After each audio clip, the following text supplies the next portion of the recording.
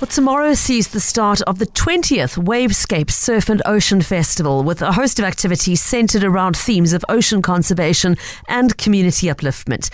It's a firm favourite for many of our listeners, I know, who'll be delighted to know that it's back again. Once again this year, the festival will include things like the open-air movie screenings, beach cleanups, the flagship Wavescape artboard project, and more. So to find out what's old, what's new, what's back again, and what the highlights are this year, it's a great pleasure to welcome Festival Director Shani Judas back to the show. Always great to have you with us, Shani. Welcome. Hi, Viva. How are you doing today? I'm well, thanks. And yourself?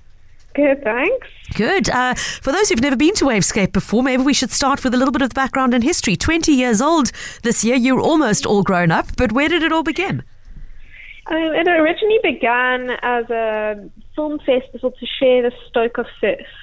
And as the oceans have kind of, we've seen the demise of them, of the oceans and what's happening, and the fact that we need to learn how to be ocean conservationists and so on.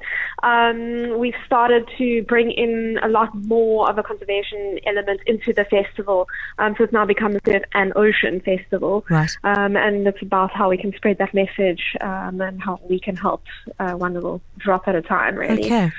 So as I mentioned in the intro, Shani, some elements are returning favourites and then some elements are new. Let's start with the old faves. What are some of the sort of traditional highlights of the festival that will once again be part of it this year?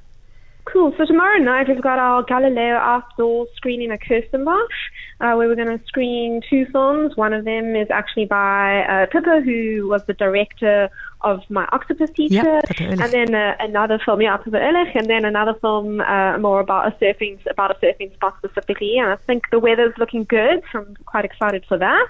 There's a few tickets left. Then the next favourite is our annual artboard auction, where we've invited 10 artists to paint surfboards, which are currently hanging up at the Jack Black Tap Room in Deep River.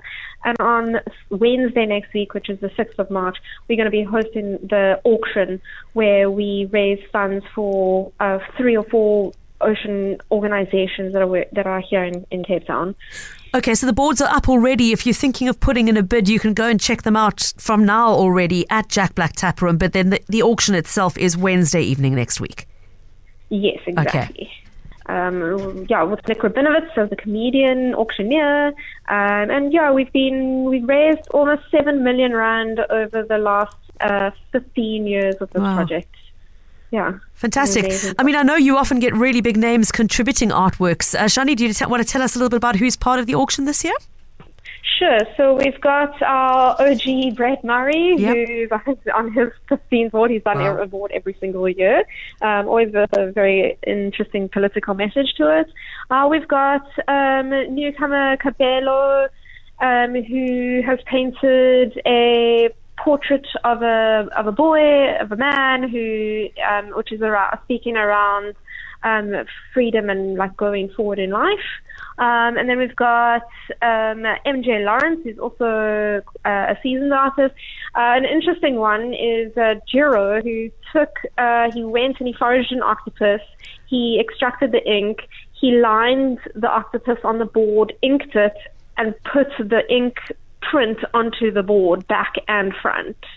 So that's very fascinating, I think. Yeah. I'm assuming that the octopus was returned to the ocean afterwards, though, Shani? He actually ate it. Oh my goodness! Yeah. Okay. So it was a full. Yeah, he doesn't let any of it go to waste. So it's a full forage.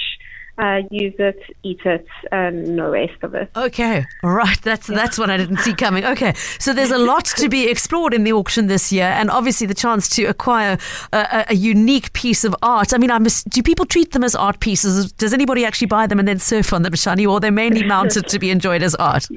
Yeah, they mostly 99.9% of them have been mounted on people's walls and in offices and so on. And one person I know has surfed his Mac 1 surfboard. Yeah.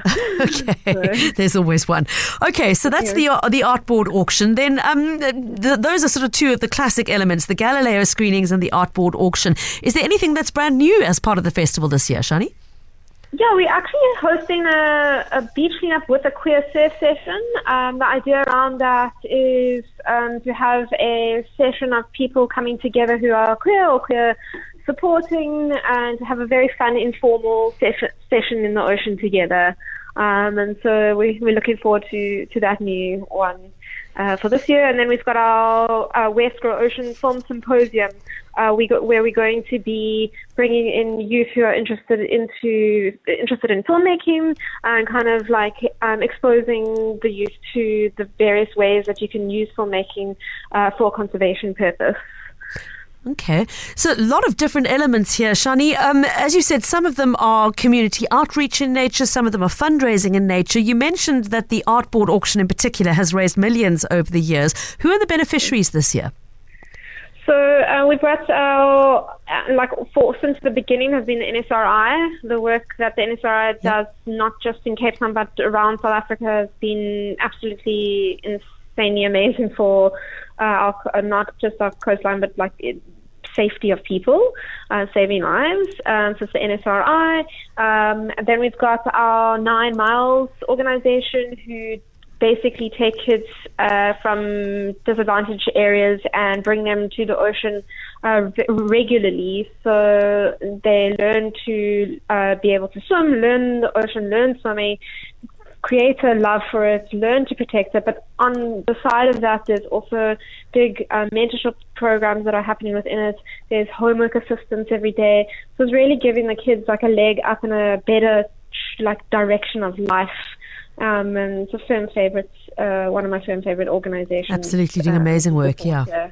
Yeah. Okay. Yeah. So there are lots of good reasons to support this event other than the entertainment that it offers, which is reason enough in and of itself. Shani, let's talk about where to find out what's happening at what venue, at what date, on what time. Is there a sort of a website or a Facebook page or an Insta portal that's the good sort of landing place to keep tabs on all of that? Yeah, as usual, we've got it all. So it's wavescape.co.za. It's pretty, our website. You just go to the festival page and everything will be there, links to tickets and all those kind of things. And then obviously up to date, live stuff is very much on Instagram and Facebook, and that's Wavescape FA. So you can find it on those 3 portals, basically. Okay. And anything I should have asked you about that we haven't mentioned that you'd like our audience to know about? Come along, enjoy, get involved, and please take your children to nature, because that's really the most important thing. If we get in the youth into the nature, they'll want to learn to protect it going forward into the lives of their children and their children. Amen to that. So, yeah.